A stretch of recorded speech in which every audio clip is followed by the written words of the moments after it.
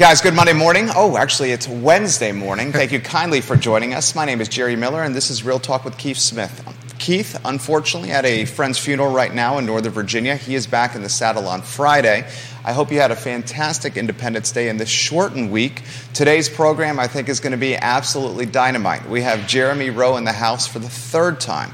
The first and second time, the guy exceeded expectations. We welcome him back. The thing I hear from you, the viewer and listener, is that Jeremy has the gift of taking a complicated subject and making it simple, understandable, approachable, relatable. That's important, especially in business. He has that talent. Judah Wickhauer, our director. If we could, Judah, go to the studio camera and then the two-shot as we welcome Jeremy to the program. A lot of folks watching you. Third time on the show. I will ask you this question for the last time because I think by now just about everyone knows who you are. Sure. Please introduce yourself to the viewers and listeners. Absolutely. I'm Jeremy Rowe. I was born and raised over in Augusta County and have been in and around CVille for the majority of my life. I'm a 2009 UVA graduate, and I am the owner of the Jeremy Rowe agency with Goosehead Insurance. So I'm an insurance broker in the area. I broker for about 70 different companies. So I have the benefit of not working for any of them, which is a great freedom that I really appreciate and enjoy. Speaking of 4th of July, that's one of the freedoms that I like. And I've gotten to know a lot of the different quirks, and I keep my pulse on the insurance world, what is going on with different carriers, what we're seeing as far as trends. And I love working with different real estate agents and mortgage loan officers, originators, to help them and their clients get set up really with their homeowners insurance. But I offer everything from auto insurance, liability umbrellas, life insurance, everything except for really health and disability type insurance programs. So all personal lines is what I kind of specialize in. The thing that I found, and that was a fantastic intro, I think this is very important to emphasize. You have at your professional fingertips the ability to vet, source, and earn competitive pricing for clients across many different insurance options. So you, sure, in a lot of ways, are the source of the source. I think this is extremely important to highlight the value proposition that you offer customers through this channel. Put this in perspective. Sure. So in the insurance industry, there are a number of different companies out there. I think across the United States, as far as personal lines go, there's over 450 different insurance companies that are out there. Not all of them right in every state. This is everything from your major national brands, Nationwide, Progressive, Allstate, State Farm, down to your smaller regional and even your higher risk companies that you have. So through Goosehead Insurance, which is the franchise that I've bought into, they've partnered with a number of different insurance companies. So I'm in effect a personal shopper for insurance. You know, when someone's buying a home, they could call 15 different places and get quotes sent to them and spend that time. I'm going to shop, not everyone, but the vast majority of the market when it comes to home and auto insurance, things along those lines when someone calls me. And I've gotten to know the different quirks and traits with different companies. I've gotten to know some of the benefits that each one of them has, some of the offerings that they have. And what I like to do is like to learn someone's situation, hear their pain points. As I look at different properties, I worked in home building with Stanley Martin Homes for about 6-7 years. And so I have the ability to kind of look at and take apart a home, take it apart a little bit with my eyes and kind of see some of the things that I might need to be concerned with, and just understanding underwriting guidelines for different companies and what they're looking for. Everyone has different rules. So I have also the fortunate ability to be very political in terms of it's not always yes or no, but it's almost always a maybe, depending on who your carrier is in terms of what their coverage is. Shore Pump, welcome to the program. Augusta County, all over the show. I see them on our heat map right now. Northern Virginia, Southwestern Virginia, folks in North Carolina, and South Florida on the program. Give Jeremy Rowe a like and a share. If you have questions, put them in the feed. All right, I'll throw this to you. How has the sales experience and new construction helped you with your insurance agency now? Tremendously. So one of the big things that I'm looking at, especially in our area, is homes built.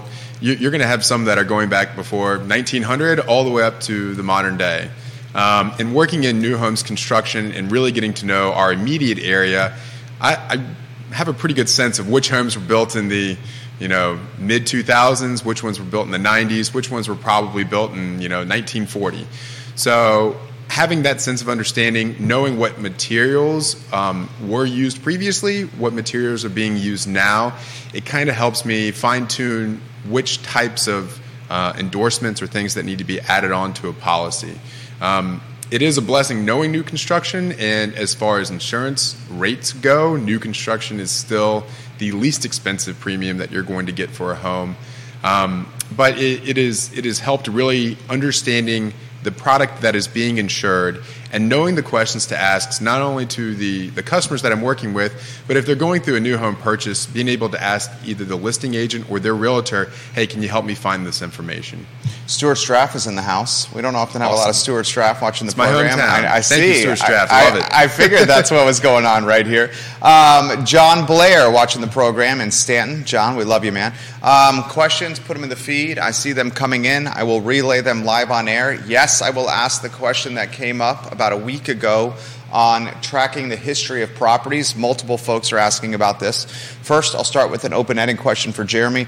This market, how do you characterize it? Obviously, inventory is very tight, but open-ended, how do you characterize today's real estate market?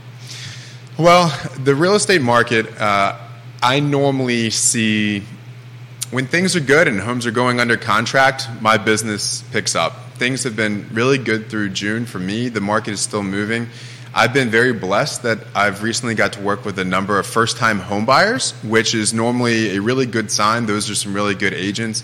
I just did one recently with Ryan Burks, who's actually with RE/MAX over in Waynesboro. He found a great home for some first-time home buyers and was able to help them in their get their homeowners insurance. So that's normally a really good sign if that agents are working hard, they're able to help find homes. So it's been looking good. It's still very tight. The Scott Morris, I know, is out of town right now, and he's normally got the biggest pulse on what the insurance rates or what the interest rates are doing right now.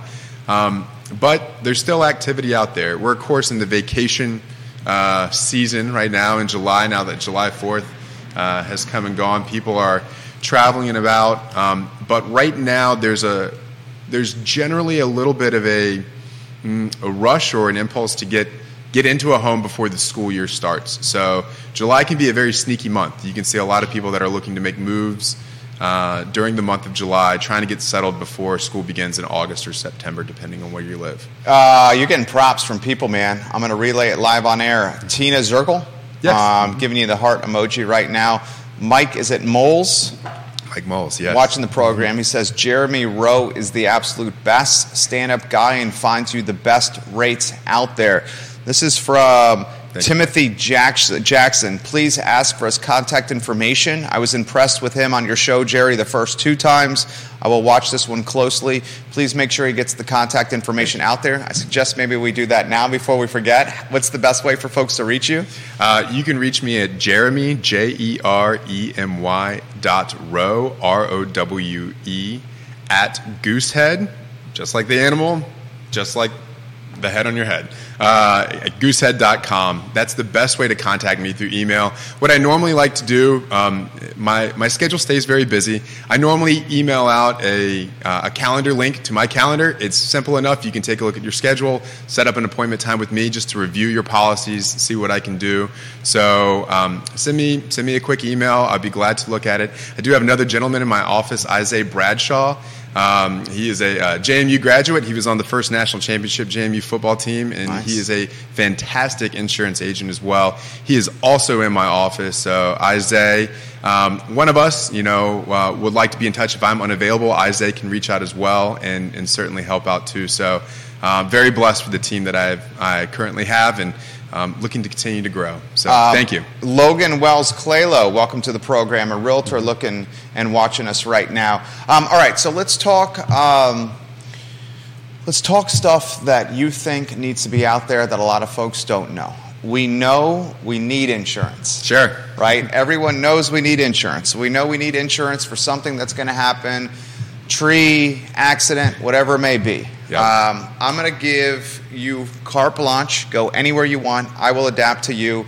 Give us some firsthand perspective of stories you've seen from the front lines that should be out to the many viewers and listeners right now. So thank you for that. That's great. And I'm going to use an example from this past week. Okay. That I got a call from an agent that was looking over a property that was under contract. Okay. And the biggest thing that she had was questions about the roof.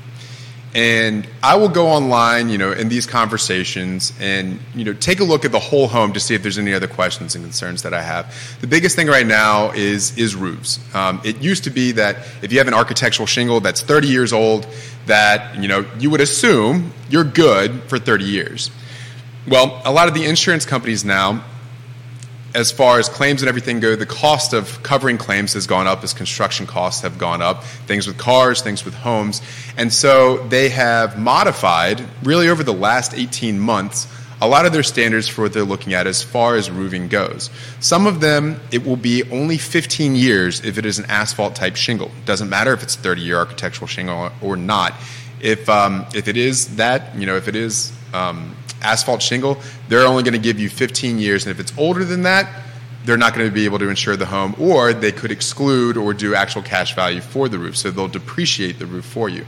Some insurance companies, it's 20, some it's 25. 25 is generally the cap that I see with a lot of companies. When you get beyond 25 years, they're really going to be cautious about the home. Now, sometimes it's difficult to know exactly when the roof was last updated. A lot of home inspectors, they'll be able to take a look at the roof, which is another reason why I think the home inspection is important, and they can give an estimate on what they think the lifespan of the roof might be. There is some reporting done because if a roof is updated, they can report to the county and get a permit to get that done, and that could be reported through a thing called VeriRisk, which will update with a lot of insurance records to show when the roof was last updated. That's if a permit was pulled to update the roof. If there is no permit pulled, then it will not show in the system. That's one of the biggest things that I encounter right now. For this particular property, the heating source was also an issue, and this was something that the agent was unaware of. The heat system for this home was oil heat, and oil heat in and of itself is not a problem, but it was a buried oil tank, and a lot of insurance companies will not insure a home that have a buried oil tank. Fortunately, I think that the person buying this home was going to end up switching over to propane or another source of heat for their home. But that was another thing that a lot of people aren't aware of as they're looking through it. As long as everything's working well, then that was, perfectly fine. And then some of the things that can really help but aren't necessarily insurance risks are things like when the heating system has been updated. If it's an older home, has the electrical been updated in any period of time? And then the second biggest thing, probably besides the roof, is the type of plumbing that is in the home. Quest just came on the feed. We'll get to that in a matter of moments. You literally just beat right in there. That was going to be the next one. So Quest plumbing just came up from Louise. Yes. Keep going. So the type of plumbing that's going to be in the home, you're going to get a lot of homes built in the 1940s or 50s, all the way up till the 1970s that probably have galvanized plumbing that is in the home. Some insurance companies don't like galvanized anymore. You're going to get a lot of homes built from really the mid to late 80s through the late 90s that are going to have Quest plumbing or polybutylene plumbing that is in the home. And then kind of the cousin to that is PEX plumbing. And there was PEX plumbing that was from the late 90s through the early 2000s, and then that has been updated really around 2007, I think, is when they changed the type of PEX plumbing. PEX and polybutylene piping, for those that don't know, is a type of flexible tube plumbing that is run through the home. So you have PVC, which a lot of new construction uses PVC plumbing today, and that has rigid joints. They're fitted, they're glued together. When it comes to Quest and PEX, it will be a flexible tube plumbing that is easier to run through the walls, and then there's normally like a brass fixture joint where it's making a turn. The issue with you know this well, dude. I spend a lot of time looking at plumbing. This is impressive. So the issues with Quest or polybutylene plumbing is over time it can form a leak, and that can be due to the type of water. So for those that are listening that are Northern Virginia, they are going to have a different type of public water than what we're going to have in Charlottesville or in Augusta County. Some of it was due to how long it sat out in sunlight that could actually cause the issue. So if it sat on the ground for 3 weeks before it got installed in the home, that could have caused an issue. For some insurance companies out there, they say if there's Quest or polybutylene in the home and it has not been fixed and it's not been certified that it's been fixed, they're not going to insure the property. There are other insurance companies out there that say, if you have this in the home and you've never had an issue, we don't have an issue. It could have been at this point, it could have been in the home 30 years at this point. So if it's never had a problem, we're willing to go ahead and move forward with that. There are some insurance companies out there that they don't care at all. If you've had a leak or not, but they also have a tendency to be the more expensive premiums. So the more risk an insurance company is willing to take, the higher the premium is going to be. But the good thing is that you're covered if something does happen. Okay, so questions are coming in fast and furious here. That's Lauren great. Sonin is watching on LinkedIn. This is coming from Spotify. We are looking at a home with Quest Plumbing. If we choose to make this purchase, is it in our best advantage to replace the Quest Plumbing immediately? We've gotten a quote between $7,000 and $10,000 to do this work. So I'm not going to give a yes or no to that. Okay. I'm going to give a couple of the different scenarios or options for that. So you can certainly take a look and find a carrier that is going to cover the Quest Plumbing. If there hasn't been any issue, if there hasn't been any disclosed issue for the home, you potentially could be perfectly fine with Quest Plumbing. You might not ever encounter an issue with it. There are some insurance companies, and you can also check with your agent or the underwriter for that insurance company, that if things like the roof or Quest polybutylene piping are going to be changed out within a certain time period. Generally, that's 6 months to a year. Normally, it's a year because that's when your renewal is going to be coming up. And with a letter from a contractor that you're going to be getting the work done and you've already paid a deposit, the insurance company will give you credit for having replaced that. So I see that frequently with roofs. Right now we're in a time period, there was a lot of homes that were built through the 1990s. If those roofs have not been updated, they're due. So I have had a number of people that are like, this roof is going to be, this is the first project I'm going to do. I'm hoping to get it done by September. And I'll call over to the underwriter and say, hey, I've got a letter saying they're going to update this. Can I put this down as a 2023 roof? They will actually give you credit for a 2023 roof if you provide the contract saying this work is going to be done. So that is not to say that everyone's going to accept that letter for Quest or polybutylene piping or the roof, but that is an option that I would explore if that is something that you're looking at or willing to do. It may seem like a large expense, $7,000 to $10,000 to replace the plumbing in your home, but evaluating exactly what the potential, what you're looking to cover, it might be a better long-term investment, for a home. So I can't say yes or no, but those are a couple of the different options that you can look at and explore. This is coming from Steven, who is watching in Henrico. Does he suggest subcontractors that he's had success with for these various projects to clients? So I guess I would imagine Steven's meaning like the folks that would do the plumbing work, the roofing work, et cetera, et cetera. I think that's what he's referring to. Do I personally have some people that I know? I've got a few different people that I know. I don't have anyone particularly in Henrico. One of the things that you can do, a lot of insurance agents, a lot of real estate agents that I know, they generally have a network of people that do work. I have a few people here in the Charlottesville area that I trust. It is important to make sure that whoever is doing the work is licensed and insured to do the work, and generally for those bigger projects, having a general contractor. So I would reach out to either a local real estate agent that you trust to see who they would recommend in your area. The other good network is home inspectors, because home inspectors bump into construction frequently and they know who does work and what type of work they do. So if a real estate agent doesn't know someone that can do the work, I'm sure they have a preferred home inspector that they might know that might be able to refer that work. There's certainly a need for trades in our area right now. There's no shortage of work for those that are in that field, but that would be my recommendation, is to reach out to those, particularly if you find a good home inspector, and see who they have worked with frequently that they would trust to do work on their house. Great counter to what you're saying here. This is from Grayson in the 757 area. He says, I appreciate his comment. I would imagine the Charlottesville area is even more significant than Williamsburg here. You have to buy homes now, often without the value of an inspector walking the property. Folks in our neighborhood and in our market are legitimately buying houses, and we're looking to buy our family without home inspections. What do we do in this scenario? It's a hell of a question. That's a tough spot. It's a very tough spot. There's a couple. You're hearing about that? Huh? You're hearing about that as well? Yes, it's happening. It happens frequently. The home that I was mentioning earlier, that I found the buried oil tank, that it had the other thing that it had in it was wood-burning stoves, which a lot of insurance companies are going to require a separate inspection for those to make sure they've been installed properly. That one was one that the inspection was done for informational purposes only.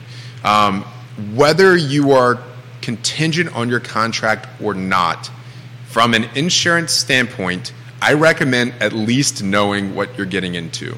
So if you do not make your purchase contract contingent on a home inspection, even if it's independent, even if it's after you sell, which I still don't recommend doing that, but if you can make your contract for informational purposes only, then I at least recommend knowing what you're getting into. There's no worse way of finding out than something going wrong. I would rather have a heads up on it. Depending on the market, you can find home inspections for somewhere between $450 and probably $800, as far as what that would be. And that's a small cost to get to know, relatively speaking, to what an insurance claim could be. Some of the best home inspections that I've seen written will normally say this will be for informational purposes, unless any one particular item is going to be more than, say, $5,000 to replace. And what you're basically saying in that kind of negotiation for a new home purchase is, we're not going to be nickel and diming you over fixing small little things with the home, but we want to take a look and see that the foundation is not going to fall out from underneath of us. We want to make sure that, any of the headers or anything that they can see aren't like falling apart, and that there's going to be a major issue with the home.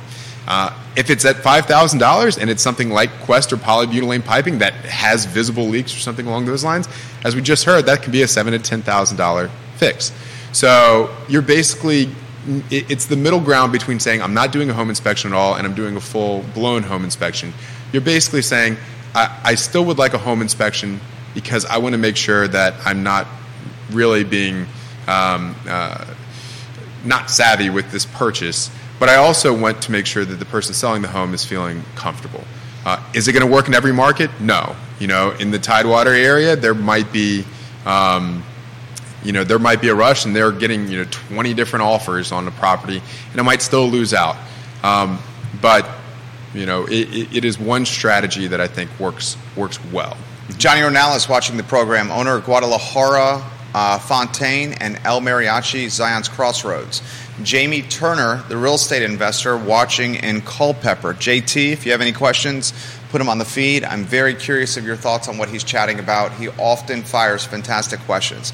This is a great question from Spencer. We're looking at a house right now in the neighborhood we desire, and it's in the price point that we can afford. Wonderful. While walking the property with a home inspection that Jeremy described, an inspection for informational purposes, we were told by the inspector that the foundation had some cracks in it. How would this play out if we choose to move forward with the property from a coverage standpoint? That's a good question. That's a very good question. It would depend. As I said earlier, there's no yes or no answers with a lot of this. It would depend on the type of crack and how that is, how the earth really is shifting with that. So it is not uncommon, particularly in older homes, to see some of the cracks in a basement or a basement foundation. That can happen. There's 3 rules of concrete. It's going to crack, it's going to crack, it's going to crack. Same thing can happen with cinder blocks. You see kind of that stair-step foundation. It becomes more worrisome with a lot of home inspectors. They'll point this out too, when it'll start to separate. Like, you might see the crack, that's generally okay, but if the walls start to shift, then that's a bit more problematic. The true answer is that a lot of times insurance companies will have their own sort of inspection in terms of insuring a property. The inspections for different insurance companies can be as simple as an agent that goes out and takes photos of a property. Some of them are self-walkthrough inspections that the insurance company will say, great, if you can upload a couple of these photos for the property, this is the things that we want to take a look at. Other insurance companies go through third-party home inspectors that will come out, and they will do a quick look at the outside of the home. Sometimes they'll come in the home just to verify things like, has the water heater been updated? Has the HVAC been updated? What type of plumbing's in the home? And they'll look at things like the kitchen to determine the quality grade for the interior of the home. The reason why they do this is twofold. One, they want to see for any risks like that if it's something that would not be acceptable for their insurance company. If it is a risk that was undisclosed, they're not going to take the risk on. The other thing, too, is they want to get an appropriate valuation for what it's going to cost to replace the home. There are insurance agents out there that if you bought a very nice custom home, that they could say that everything's builder grade and they're going to get you a lower coverage for the home and a lower premium as a result. What you really want to do is you want to insure the home at its appropriate replacement cost level. A true replacement cost estimation can be run by just about every insurance company to get their sense of what the home needs to be replaced for. So these inspections from the insurance companies are valuable for a couple of different reasons. One, for you, the purchaser of the home, you want to make sure that you're getting a home that is going to be insured at the appropriate level. And at the same time, for the insurance company, they're evaluating their risk. And it does happen that an insurance company might come back and say, we found these issues, and these things are small things that need to be fixed. Here's how they can be fixed. And if they're taken care of, great. If not, you might need to find another insurance company. They generally give you a time period after that, 30, 60 days or something, to at least get something under contract saying it's going to be fixed. It's common with roofs. I have actually had someone that they were told by the person selling the home that the roof had been updated, and in fact it had not. So when the insurance company came out and did their inspection, they said, it had not been updated. They had to unfortunately go back, and they were like, oh, well, yeah, it wasn't actually updated, and they ended up having to replace the roof. Everything worked out. They're still insured. They did a great job as a homeowner taking care of their property. It's your biggest investment for most people that you're going to be making. So it is something that's really up to each individual insurance company to kind of evaluate. But that's good that the home inspection, pointed out something like that. And you can look and get a contractor, same as what we're talking about for the polybutylene, to maybe give you an estimate on, is this something that needs to be fixed? Is this structurally sound for the home? And if I did need to fix it, what would that look like? Questions are coming in faster than I can keep up here. First, let's acknowledge some of the viewers and listeners that are watching the show here. You're getting props from Patrick Early. You're getting props from, is it Vinny? Watching the show right now. We got some folks that are watching in Arlington and in McLean and Louisa, Orange, and Holly Foster. Hello, welcome to the program. Thank you kindly for watching. All right, so I'll throw this to you. Is the inspection done by the insurance company at a level that is more... not stringent, but a better audit than often inspections done by home inspectors? There are some home inspectors out there, and this is me saying this, not you. There's some folks out there that understand the concept of making sure the deal moves forward, where they know that if a lot of red flags are raised, perhaps they don't get a call back. Sure. In your particular business, the inspector with the insurance company really doesn't have to worry about that. So is the inspection done with the insurance company a more significant or a more vetted inspection than those that are done during the buying and selling process? I would say it's different. Okay. And where it's going to be different, and I'm going to throw in appraisers with this as well. Okay. Because you're going to get three different got kind some of appraisers valuations. watching here. Yeah, some appraisers as well. So you got to think who the individuals being hired are directly, working for. When it comes to an insurance company, the inspection itself is really for the insurance company's information and their purposes and what they are concerned with.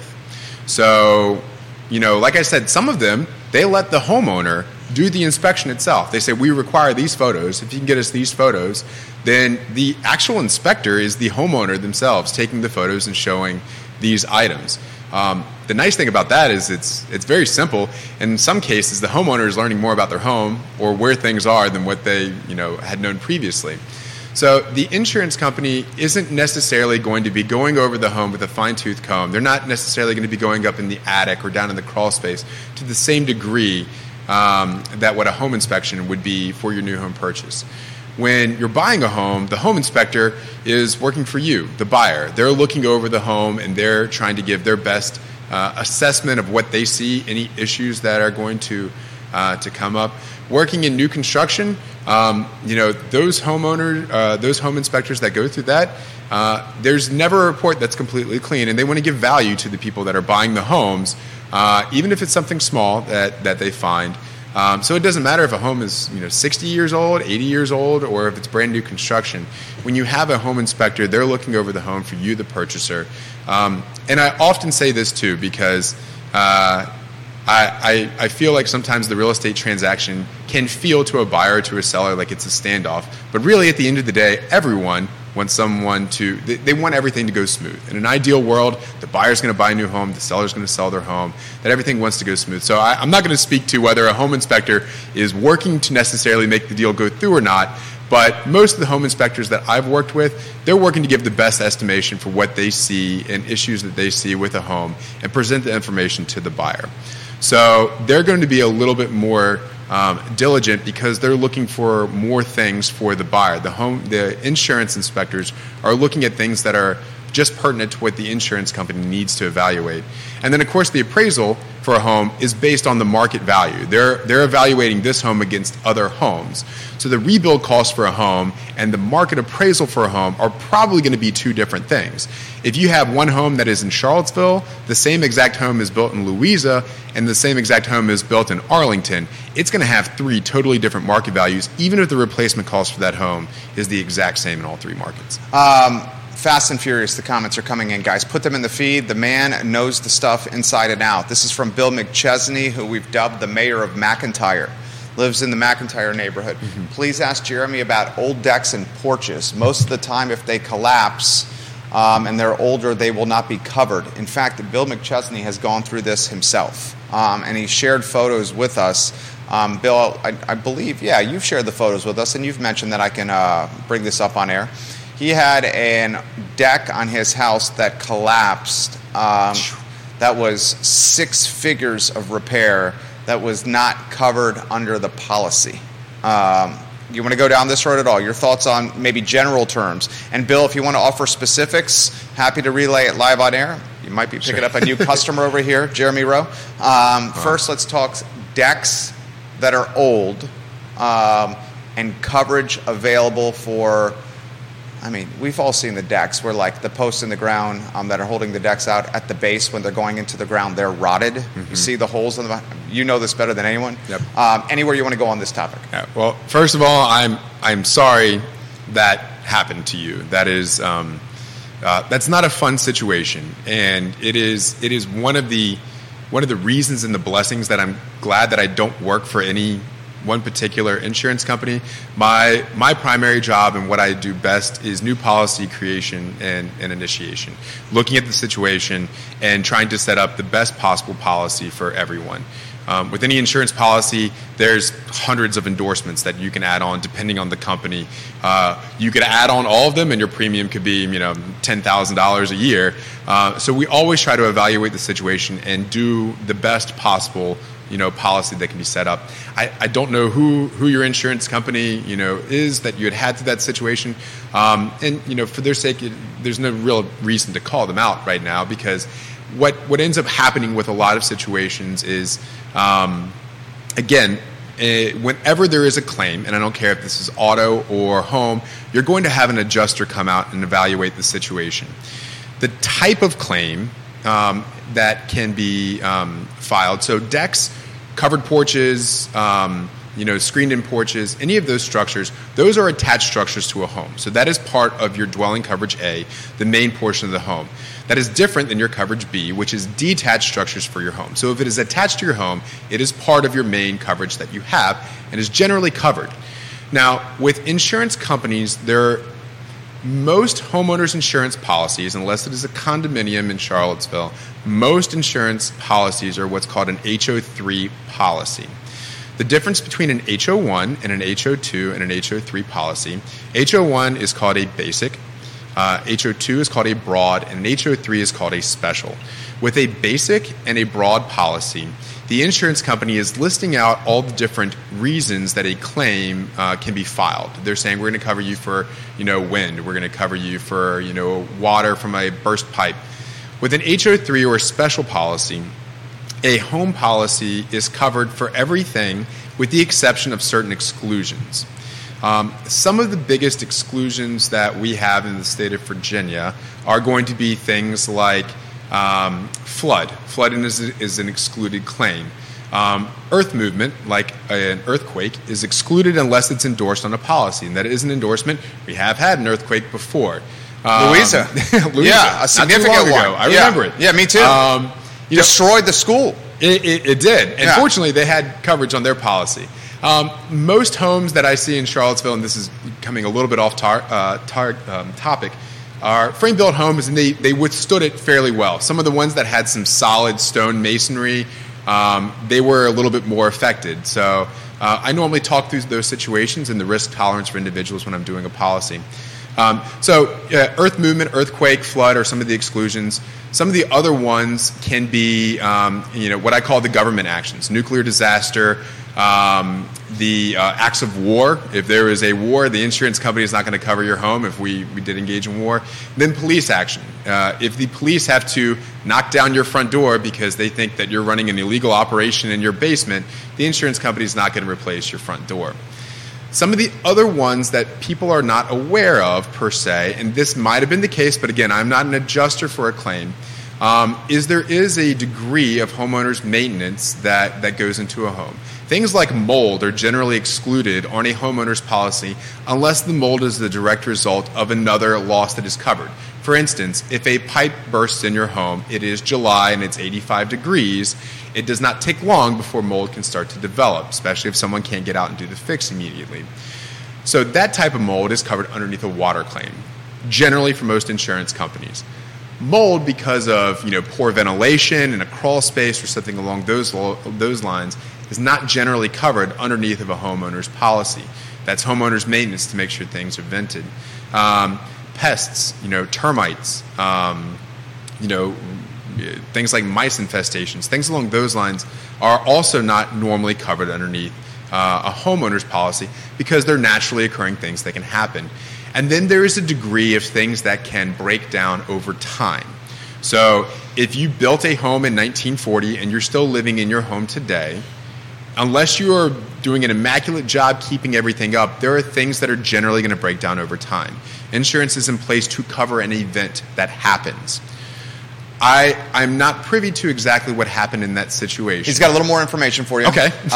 It was a screen roof porch. It happened about 6 years ago. The reason was the porch wasn't properly attached, and the codes at the time of construction, 1971, there were not specific codes for this.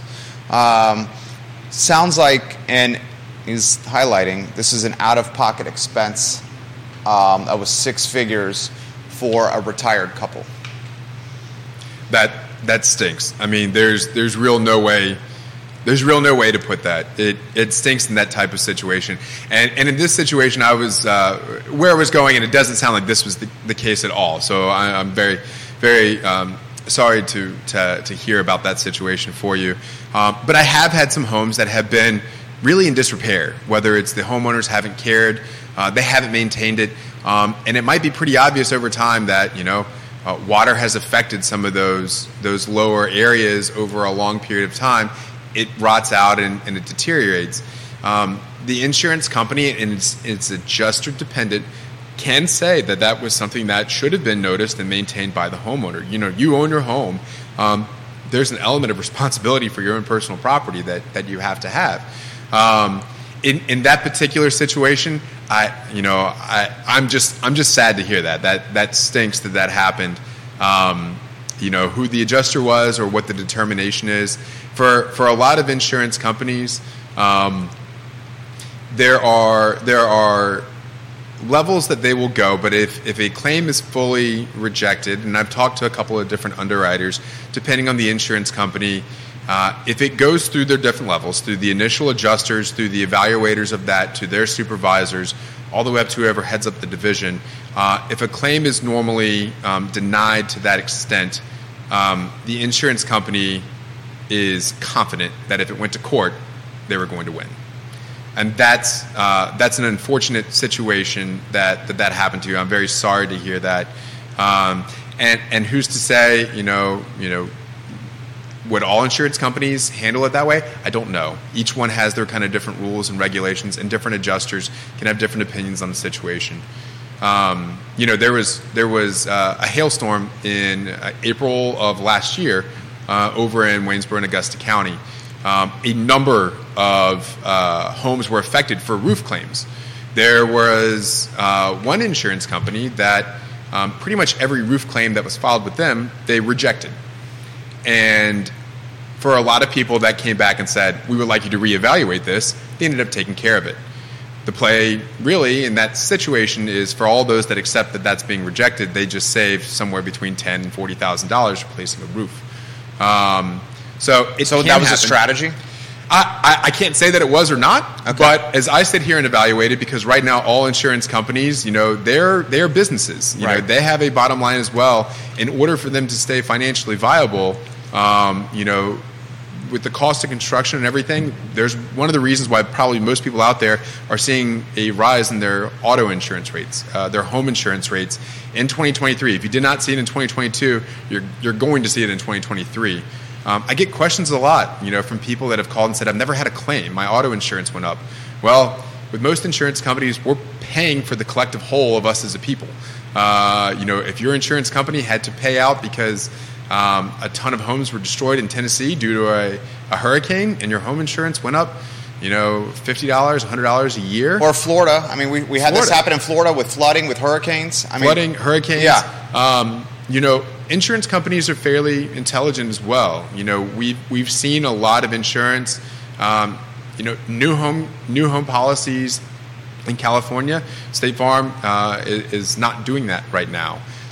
There are a lot of insurance companies that do not write in the state of Florida. There's a lot of auto insurance companies that do not write in D.C.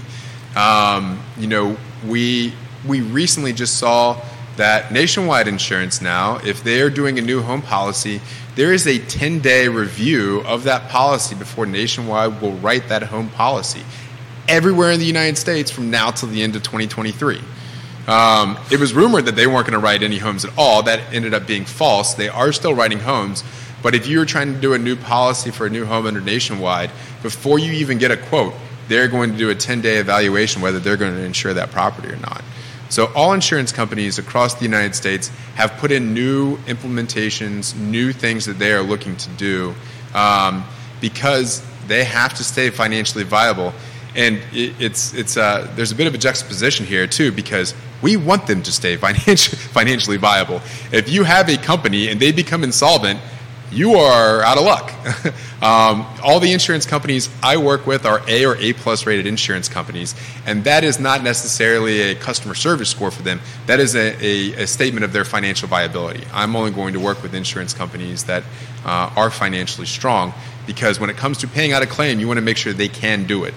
So you are on fire right now. Jeremy Rowe crushing it. Was Isaiah Bradshaw your colleague? Yes, Isaiah Bradshaw, yes. Watching right now. Isaiah, what's up? Isaiah. You got some props from Jeremy earlier in the show. Bill offers a little more insight into his predicament, and then we'll go on to some other ones. And Sure. I am going to talk solar, which has been a hot topic of late. Sure. Another topic that's been hot on this program is the kind of like the Carfax of houses. Sure. Tracking the history of a house from a repair or damage standpoint. Bill says, we had done repairs over the years on that porch, but no one gave us any warning. And then when they tried to litigate, there wasn't a Charlottesville attorney that would touch their case. Not even the nastiest working on a cut on the back end would touch their case. Bill, both Jeremy and I don't want to speak for him, but I feel confident I can speak for him in this case. Empathize for your scenario. I'm sorry it happened to you. Yeah. It is fortunately very rare that I've heard of something to that degree that has happened. My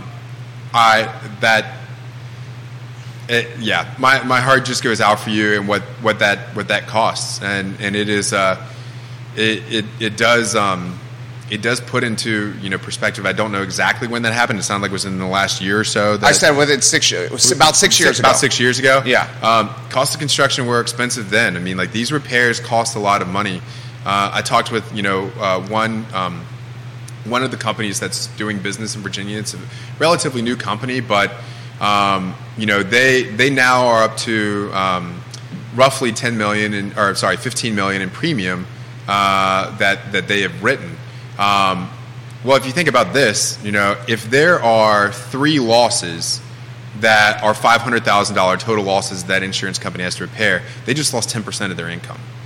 So that's $1.5 million on $10 million in premium. So these insurance companies, and it can take hundreds, thousands of homes to get to for an insurance company to have $15 million in premium that are coming in. So it is not a small expense for anyone, and certainly not for an individual. And then Bill, I'm sorry for your situation, and I hope some other people can hear the show and can kind of listen and learn from this. Yeah. Bill, I would encourage you to reach out to Jeremy and his team for some guidance, some help, and maybe some business here, because this guy, you can see what he's all about, character here and transparency. I'm getting bombarded by the solar topic here. Okay. I've been talking about it on the show. I'm going to start open-ended here. There's a lot of folks that are getting one company in particular, which was the Segura Solar, mm-hmm. that are having solar installed on their house, mm-hmm. and then are being ghosted by the company when it comes to issues with the solar on the house, mm-hmm. Essentially breaking down, not functioning, and they're at a loss of what to do. So I'm going to start open-ended. I don't know if you heard anything about this, if you offer any guidance here, any perspective, and then we'll maybe offer some of the questions that are coming on the feed here as well. I don't have too much intimate knowledge of the behind the scenes. I know you've had your pulse on this a lot closer than I have. It is. Well, I love CVille. That's the name of the show. That's why we're kind of all here. And the solar push has been big over the last 10, 15, 20 years in Charlottesville. And I'm sure that there's a number of people that have worked with various solar companies to get that installed in their home. I know I had Segura on a home that I had owned as well. And fortunately going through it, and I'm sure that the case with most people, when I had it installed, I didn't have any issues. It was a very smooth process for me. I don't have too much from an insurance standpoint.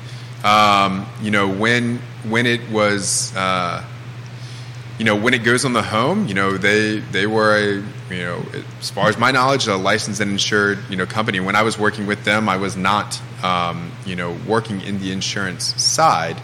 But in order to have that level of contractors, that would have to be the case, I would imagine. But I don't I can speak for how an insurance company insures Yeah. solar. There are different insurance companies that will actually want to increase the value of the home that you're going to have for having solar on the home.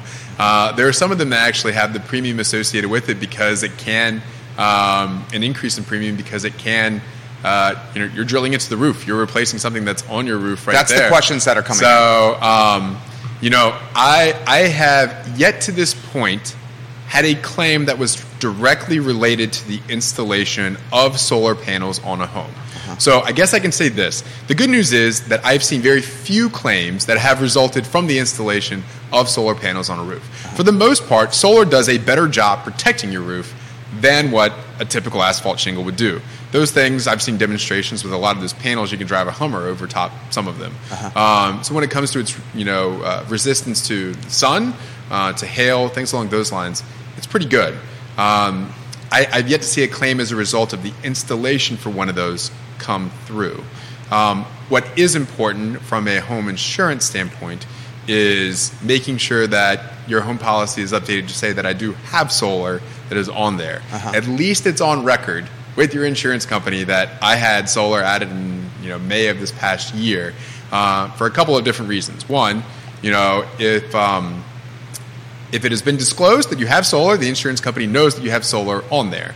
The other thing, too, is it's going to increase the coverage level for your home because if something happened and the home burned down and you needed to replace that and you wanted to make sure the funds are there for replacing something like that. This has come in, and I'll do this in general strokes. Sure. Can Jeremy speak to when folks do work on your house, making sure those contractors have business insurance and the importance of that should any kind of damage happen? Yes. You are going to want to make sure that it is my recommendation is always having a general contractor that is licensed and insured to verify that. I have gotten the question before. I can do this a lot less expensive if I go out and I hire the subs myself. What that is going to create is called a gap in insurance. Ooh, what's that mean? So a gap in insurance is a liminal state where responsibility is basically going to no one. So your homeowner's policy, will cover you. They separate renovations from remodels. Like if you're replacing the cabinets in your kitchen, that's a kitchen remodel. Most insurance companies will say that. If you're doing a true renovation to your home, there are some insurance companies that will cover you with a builder's risk element for that. So the work being done is covered underneath of your home policy. You can either add it as an endorsement on that policy. Some of them covered as a general risk that they would have. When that is happening, I still recommend, what you want to have in that case is that your liability is transferring over to whoever's working on your home in case someone gets hurt. But you want to ensure that the person that is working on that property is licensed and insured because that is going to fill that gap. If they are not, and your insurance policy does not cover someone standing on a 10-foot ladder replacing one of those skylight windows or something along those lines, and something falls off, the insurance can deny the claim for that happening. That is the gap in insurance that we are seeing. If they are licensed and insured, they are covering their workers under workers' comp or other type situations for that work that is being done. So that's a good explanation. Yeah. So we want to fill in those gaps, and it is insurance is all about risk. I've seen people that have higher risk tolerance. I have other people that are lower risk tolerance. I'm a low risk tolerance person. I want to make sure that I've got... You personally? Me personally. Okay. I would, I carry a $2 million liability umbrella under, for myself, my wife, and my kids. In case something were to happen, I want to make sure that I'm covering and protecting my biggest assets. I am a low risk individual. Some people are like, I don't think this is going to take long. Like, I'm probably going to hire these people even though they aren't licensed and insured because it's going to save me $10,000, and I'm hoping that nothing is going to happen. I will never recommend that, but my job is to recommend as an insurance advisor. And you give options. I have to give options. I cannot control other people. That is you, the viewer. That is your responsibility to determine what your own risk tolerance is. I'm just going to advise to the best of my ability what I would recommend in a particular situation. So whenever I'm getting someone work to do, I want a contractor, I want them licensed, I want them insured, and I want to be able to verify that. So you legitimately ask to see the the contractor? That is not my responsibility. Okay. In that is the homeowner's responsibility to protect. But I meant you their personally. gap. Yeah, you would ask. If I would do that, I would. Yes, I would want to make sure that they were licensed and insured. And these things have to be filed with the DPOR, the Department of Professional Occupation Regulation in the state of Virginia. So you should be able to look up and see if someone is licensed and insured, whether their LLC or their individual is. This guy is absolutely on fire here. So comments coming in fast and furious. This comment is on a completely different topic. Is on the topic we brought up with Quentin Beckham and Lee Elberson about kind of the history of a home from a repair or damage standpoint. Sure. Carly Wagner, who's a realtor and an engineer, mentioned that the insurance industry has some of this data at its disposal. Essentially, I hate to make this comparison, but it is the best comparison out there, like the Carfax of a house. In a sense, yes. Yeah. Carfax is. It's a fairly good parallel. Carfax will show you all the maintenance history. The VIN numbers, everything that have happened with those VIN numbers. Carfax is going to give you the details. It'll show you how frequently got its oil changed. So insurance world is all about reporting and getting all of the facts that they can. So an individual and a property, they are going to have the insurance companies are always going to look at the loss history whenever they're evaluating a risk for that individual or that property. Generally on a home, so if someone's buying a home, that reporting is going to go back 7 years, which isn't a huge span of time, but it's enough. Whenever I'm looking at it, that's normally what I will see as a report. And this is both for the property. If someone's, I'm taking this from the perspective because probably 85, 90% of the people that I work with are going through the home buying process. So when I'm evaluating a home, I'm evaluating them and what their claims history is. When I say I am, the insurance companies are, but as I'm doing this general, shopping for them. And I'm also evaluating the home's history. So the report itself, when an insurance company is running this report, they will look at the loss history for that. We all have, we're all human. We all have memories that can sometimes fail us. I can remember, someone that I talked to 5 years ago and what type of cabinets we put in their kitchen for a home that I built them, and I could forget what I had for dinner last night. That happens within claims as well.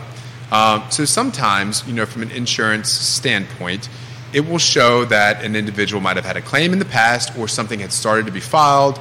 They might have forgotten about it. That can have an impact on your insurance rating as you're going for new coverage. It can be shown what has happened to a home as well. Now, we were talking about this briefly. Some states, like California, you effectively get that report. If you'll get the history of a home and everything that has happened to it. Is that the only state? There's a few others out there, but I work primarily in North Carolina, Virginia, Maryland, D.C., and West Virginia. Okay. Those are the states that I know, and I know Virginia the best. In Virginia, in good faith, someone selling a home and, the seller's agent with actual knowledge has to present any defects that are in the home. If a home is sold as is, you kind of know you're going to get whatever's there. Whatever you can see, they're not really disclosing anything. But, if a selling agent or a seller is selling a home, they need to disclose any of those known facts that are defects in the home. If you go through a home and you see a watermark that is on the ceiling, if that has not been disclosed, you can ask questions if that was an issue.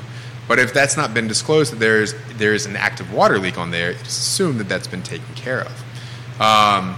So there isn't really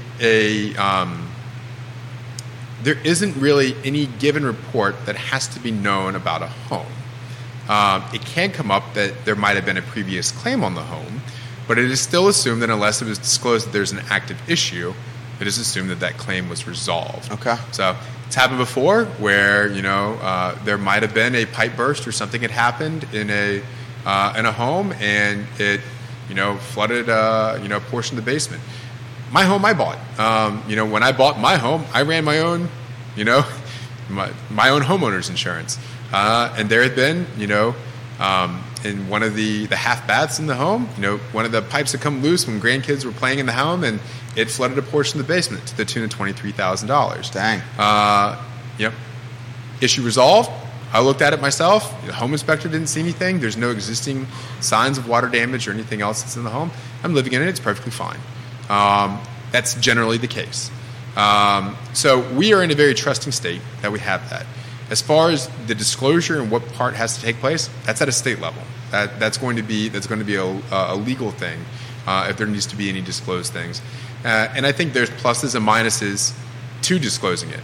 What do you think are the pluses and minuses? Sure. In some ways, you want to know the history of the home itself. Yeah. What issues have happened, if there's anything that does come up that can happen. In the instance of, if an insurance company is fine if a home has polybutylene piping unless there is a claim, that's going to pop up. And I have to explain, there's a claim because this home had polybutylene piping. That might be information that the homeowner didn't have before, but I'm probably going to have to explain why an insurance company is not going to do it. In some states like California, it could slow down the process because there are times, and it's human nature, that issues come up that are bigger in our head than what they are in reality. Simple fact. Again, $23,000 worth of water damage in the home that I bought before.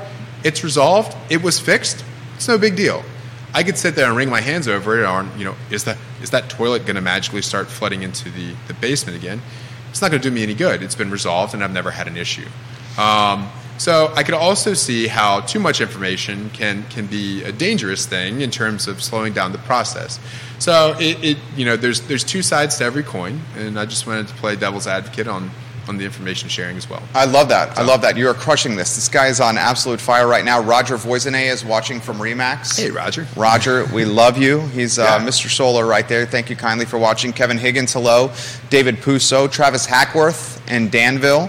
Heather Walker, hello. Thank you kindly for watching. Chad Wood, Michael Plecker of Keller Williams, hello. Aaron King, hello in Scottsville. We love when you watch. Albert Graves, Jason Howard on Rio, Thomas Leroy, Cully Baggett, the developer, watching the program. Patty Zeller at Animal Connection. Andre Xavier, hello. Philip Andrew Hamilton, the state Senate candidate. Stuart Rifkin, watching the program. Stu, we love when you watch the show. Ray Cadell, welcome to the program. Ray Cadell and Associates. This question's a good one. Kelsey says, if we are interested in purchasing a home and we are going to utilize our insurance agent to insure our home, does Jeremy suggest that we reach out to the insurance agent or our representative from the insurance agent to get the report or any data that's available to that home before closing? That's a hell of a question. It is. You can certainly ask because it is reported information that is going out to the insurance companies. There's nothing that says that it has to be disclosed, but it's called the clue report that's run, and you can ask and say, hey, when you ran the clue report, was there anything that happened in the home? Now, your contract, there's no contingency saying, oh, I found a previous claim on the home. It's really for informational purposes only.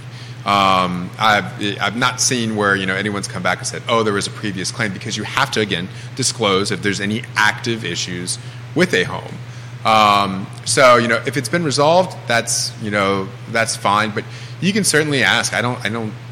There's nothing that I know of that says that you cannot share that information. I have some people that have reached out to me for homeowners insurance, and they are within the week of closing on their home. Most of the time, once you are under contract, some people will wait till after they've done a home inspection if it's contingent on that. But there's no harm in starting to look and evaluate the homeowner's insurance from when you go under contract. The further in advance, you get that information, the further in advance that you finalize something like that, you get the information to the mortgage company so that they can get all the numbers right for what they're going to need for closing. You can check that box because you have to have that if you're getting a mortgage to close on the home. And you can have a pretty good idea of what you're going to be covered for. Most of the people that I work with, they're about 30 to 45 days out from closing. Sometimes I get people with new construction that start the conversation 60 days or more out, but generally 60 days or less is when I recommend starting that. And when you get under contract, you can, that's a good time to start. I will give this tip as well. Most insurance companies, if you are looking to make a change or you are buying a home, they will give you more favorable rates if you are looking 15 days or more out for that policy. So you don't want to wait till the bottom of the ninth inning. You don't want to wait. You don't want to wait till it's too close. So what for most insurance companies, the reason why that is if you're calling and you need coverage that same day, you're probably getting dropped for one reason or another. So it is a risk factor. So 15 days is the general threshold. Some it's 8, but 15 days is normally the rule of thumb to look in advance for homeowners or an auto policy. It's going to give you the more favorable rates if you're looking to shop around. Most all the policies that I have, that's what I'm generally looking at, is somewhere in that 15 to 45 day range to setting up a new home policy. And I'll look at the same thing as far as auto insurance goes as well. Little tricks like that are going to help get you the best rate. Jack Cummings watching in Richmond, West End, Richmond. Jerry, this is one of the best shows that you have done yet. Bring this guy back. Awesome. He also says you guys have talked insurance when it comes to houses. And just about every scenario Mr. Rowe has described is a mortgage finance house where they require you to have the insurance at closing. It's important that he speaks to cash deals and or seller finance deals where often some of that insurance coverage is not prioritized or it's something that is forgotten. That's a hell of a comment right there. Yes, it is. So let me ask him this, because Jack, I appreciate you watching the show. I see that you watch from time to time. Is this personal experience with you as an investor? Because I know you're in the game with deals that you've done either in cash or in seller finance scenario. I think what we should do is do a broad stroke of what he's talking about and then maybe get into specifics. Mm-hmm. That's fine. With that, and again, this becomes when it's not required. And in the state of Virginia, your auto insurance is required. By the way, if you have the state minimums for liability insurance, get out there and increase your limits because it is the least expensive part of your auto insurance policy, and it can be the most financially taxing if there is an issue with your liability insurance. The state minimums is garbage. Do not carry state minimums. Please increase that. But everyone outside of having a mortgage and having auto insurance, which is required that you have those, when you don't have to have insurance, it becomes then a person's responsibility for getting that covered. I have seen some very unfortunate situations where someone has not had to have insurance coverage, and it has been very shortly after that they encountered a situation that would have been covered under insurance, and they didn't get it, and it can be costly. I would be very hopeful that if someone has the financial capability of buying a home in cash, that they might be blessed enough that if it's a financial hit, but they might be able to cover themselves if something did happen. And that is sometimes the self-insurance risk that individuals take. However, it is going to be vastly less expensive to have, an annual premium on a property than it is the alternative. Yeah. Dude, you're killing this. So it is something that I highly recommend. And again, if you are under contract for a home, in that, depending on what your turnaround time, if you're a cash deal, you don't have to wait 30 to 45 days in most instances. You can do a closing in 21 days. There's less balls moving in the air for a cash deal to close. So I would make sure that is one of the check boxes. And for those real estate agents out there working with cash buyers, as we talked to Taylor on the show, he said that we said in the last year 50% of the buyers that have gone under contract have been cash buyers. So real estate agents are working with cash dealers out there. Make sure that is still a subject that you approach with your buyers to make sure that they're insured, that is checked off of that list. And he offers more insight. He says, yes, it was a cash deal that I did without buyer representation, meaning he did not have an agent. He probably sourced the property himself. This guy's a fairly sophisticated investor. In the process of buying this house as an investment property, he says, I did not prioritize the insurance coverage like I should have. A tree literally fell across our yard, narrowly missing the investment property. Immediately, I got on the phone and called my representation and got coverage. Smart. Jack got very lucky. Yeah. Jack got very lucky. Bill, I'm so sorry again. Yes, that was a you got a divine warning in that one. Yeah, so I guess he's saying that as a warning for us. Yeah. And the thing is too, I get this question a lot. In Charlottesville, anywhere, homes can be close together. If your neighbor's tree, as a result of a windstorm or anything, blows onto your home, it's your fault. Like it's your insurance that it's going to go through. It is not your neighbor's. How about if the tree is dead? In some instances, there can be that it was neglect on the other person's fault, and that that can turn more into a legal battle as far as getting the insurance to cover that. But if you just get homeowners insurance, if you're protecting your investment, if you're checking those boxes and being sound, this is the part that I'm not going to get worked up over, but you're making this one of the single biggest purchases of your life. For most people, it is. Some people that have investment properties, I know some people with 26, 28 different investment properties, well done. Like, that's fantastic. But for most people out there, you are buying a house. It is in the hundreds of thousands of dollars. There's very few homes that are less than $200,000. Protecting this thing is important.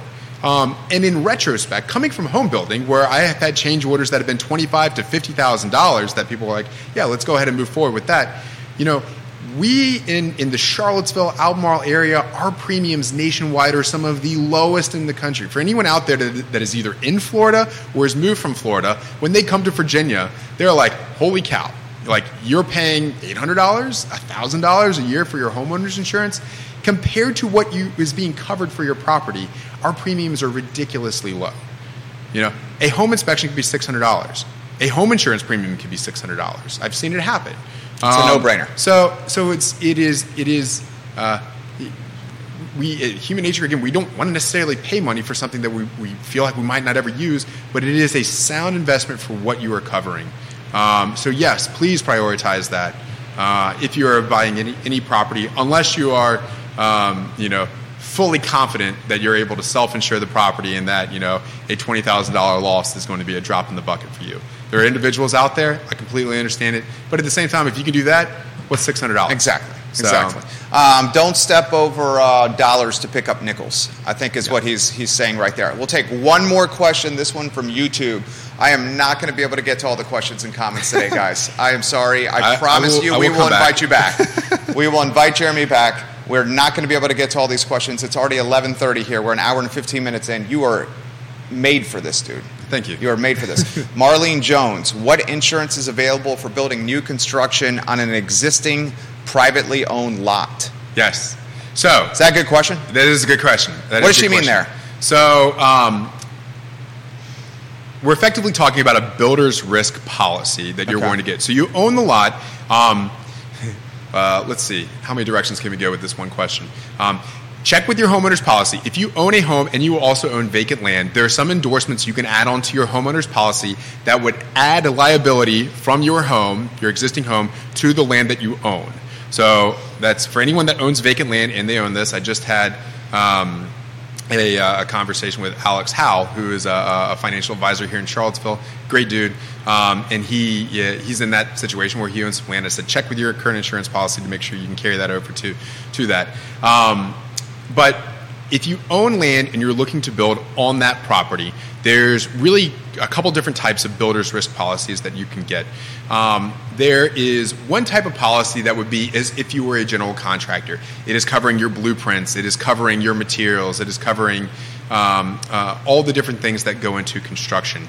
Again, if you are hiring a general contractor to build your home, if you are hiring a company to build your home, then your builder's risk is really going to, there's many companies out there that offer a homeowner's type policy that has a builder's risk element to it.